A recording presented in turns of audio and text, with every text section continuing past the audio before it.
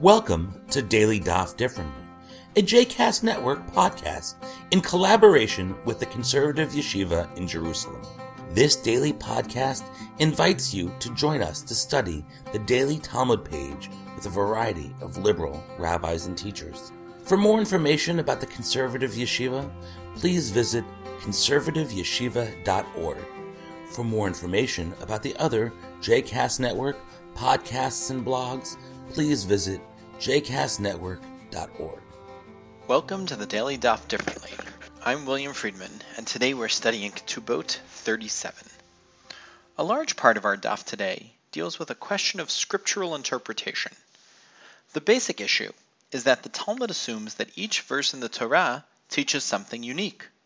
Yet, multiple verses sometimes make the same point. The answer is always that a seemingly redundant verse has something new to teach. Yeshiva University scholar Yaakov Elman calls this the principle of omni-significance. Our sugya is prompted by what we saw in the Mishnah on 36b. Kol hamitchayev benafsho ein mishalem mamon. Anyone who commits a capital crime does not pay any monetary penalty associated with that offense. The Mishnah derives this principle from Exodus 21:22. That's the case where two men are fighting, and one accidentally injures a pregnant woman, causing her to miscarry. The injurer only pays a monetary penalty for the miscarriage if the woman survives. If she dies, he pays nothing, because he is liable for the death penalty. We'll pick up today's daf on the bottom third of 37a. Shene'emar, v'lo yiya'ason anosh ye'anesh v'chulei. That's called a piska, a little chunk of the Mishnah to tell us what the Gemara is about to comment on. Veha mehacha nafka? But wait a second. Is this really the source? From here it comes out?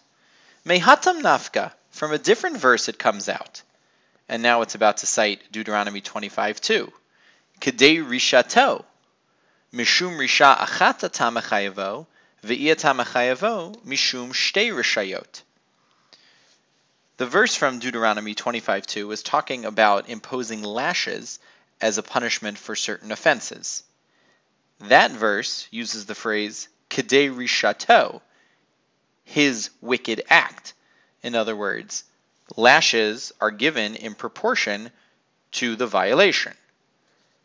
But note that kedei rishato is in the singular, in accordance with his single wicked act. The Gemara is claiming that the singular implies that were there a second offense, another offense, two rishayot, two offenses, then in fact the lashes would not be imposed. The Gemara is going to solve the problem by saying that we can actually distinguish between the two cases, between the two verses, and the result will be that we learn something unique from each verse. Chad b'mita umamon, v'chad b'malkut umamon. One of them, this is Exodus 21:22, is talking about death and payment. V'chada, the other one, Deuteronomy 25:2, b'malkut umamon, is talking about lashes and monetary penalties. Now, what you might want to do is construct what's called a kal v'chomer, right? And all the more so argument, in which you would say, look, if in a case where you should get both lashes, malkut, and mamon, money, we only impose one of those two. Obviously, in a case where it's mita, death, versus mamon, money, we should only impose one of the two.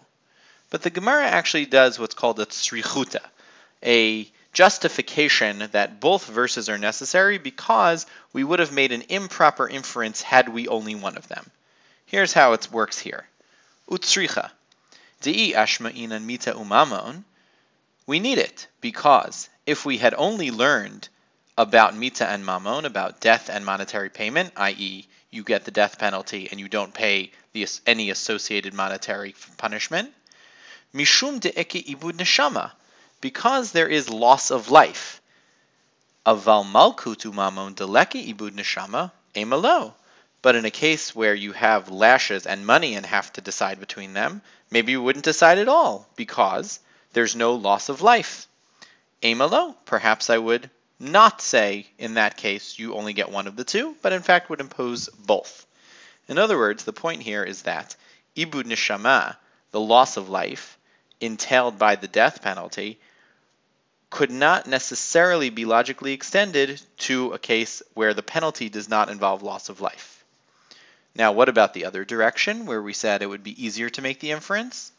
V'i ashma'in malkut mamon, if we only had the verse, Deuteronomy 25:2, about lashes and money, mishum de lo chamir isurei, we might say that the reason we're not going to impose both lashes and a monetary fine is because the prohibition violated is not so serious. Lo chamir isurei. It's not such a severe prohibition that was violated. So we pick. Aval mita umamon de chamir isurei, but when you've committed a crime that involves both the death penalty and a monetary fine, chamir isurei, that's a pretty serious crime. Amalo, I might say, in fact, no, I'm not going to choose between them. I'm going to impose both. Tzricha, that's why we need both. So you can see literarily how this is a block, right? Begins with tzricha, ends with tzricha. But more importantly, you can see that we're identifying unique and important elements in each case that makes both verses, which seem to teach the same redundant principle, that money and another payment, you have to choose one or the other. You can't impose both. That in fact, we need to learn that specifically both for the case of a death penalty offense and a lashes offense. Now, the Gemara is going to continue and say, well, hold on a second. Don't we know that there is a position out there that says you do in fact get both lashes and a monetary fine? Yes, that's the position of Rabbi Meir. Go back to 32b if you want to see that one in its original context. Ula Rabbi Meir de Amar Loko Mashalim Tarte Lamali. So wait a second. According to Rabbi Meir, who says that in fact you do get lashes and have to pay, Tarte, the two of them, i.e. the two verses, Lamali, why do I have them? Right? He's going to need to identify something else that these two verses are teaching. The Gemara proceeds in a similar fashion. Chad b'mitu mamon v'chad b'mitu malkot. That in fact, Exodus 21:22 remains to teach us about mita and mammon, about the death penalty and a monetary fine. But now Deuteronomy 25:2, instead of teaching us that we choose between money and lashes, actually is about choosing between the death penalty and lashes. Now, once again, you might want to construct some kind of kal v'chomer, some kind of all the more so argument. But the Gemara is going to do another one of these three chutes to actually teach us what is unique about each case, that we need both verses according to Rabbi Meir. Utzricha de'i ashma'in mitu mamon mishum dechade begufe v'chade b'mamoni lo avdinan. So it points out that in the case of mita and mammon, where we have to pick between one of them, the reason we might want to choose in that case is because one of the punishments would be inflicted on the body, and one would be inflicted on the wallet. Guf versus mammon, body versus money. And that we don't do. We don't impose two penalties that hit a person, literally in one case, figuratively in the other, in two different places. Aval, mita umalkot, death and lashes, to idi v'idi begufe, since both of them are invoked against the body, ema mita arichtihi v'na'aved bei. Maybe it's just one long death penalty. We start by lashing you, and then we give you the appropriate death penalty, and that would be totally fine. So therefore, we need the verse about mita and mammon. Therefore, the verse about mita and mammon is not sufficient to cover the case of mita and malkut. Now the Gemara flips it as well. And what if I only had the verse teaching you that if you have to choose between the death penalty and lashes, that you pick one? The reason there might be tarte begufe lo avdinan. Maybe we don't impose two punishments on the body. Pick. If you have two bodily punishments, you should just pick it. But if you're faced with a choice between the death penalty and a monetary payment, well, You're not imposing an extra level of punishment in one area. You're sort of spreading it around between the body and the wallet. Ema navid bey, maybe I would do that. Tzricha, no. In fact, that's why it's necessary, even according to Rabbi Meir, to have both verses.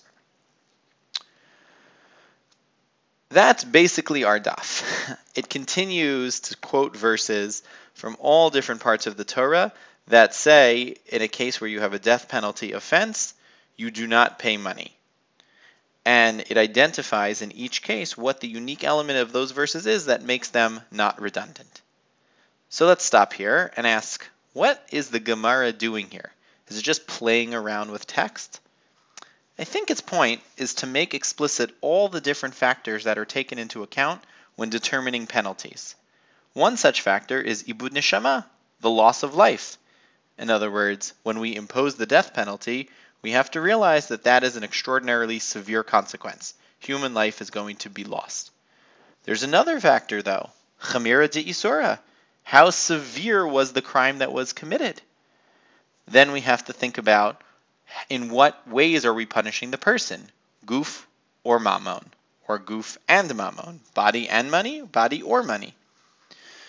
So what I think is happening on this daf, and in scriptural exegesis of this manner throughout the Talmud, is that they use the opportunity to talk about scriptural redundancies, or supposed scriptural redundancies, as the provocation, or as a mnemonic, for remembering the different substantive factors.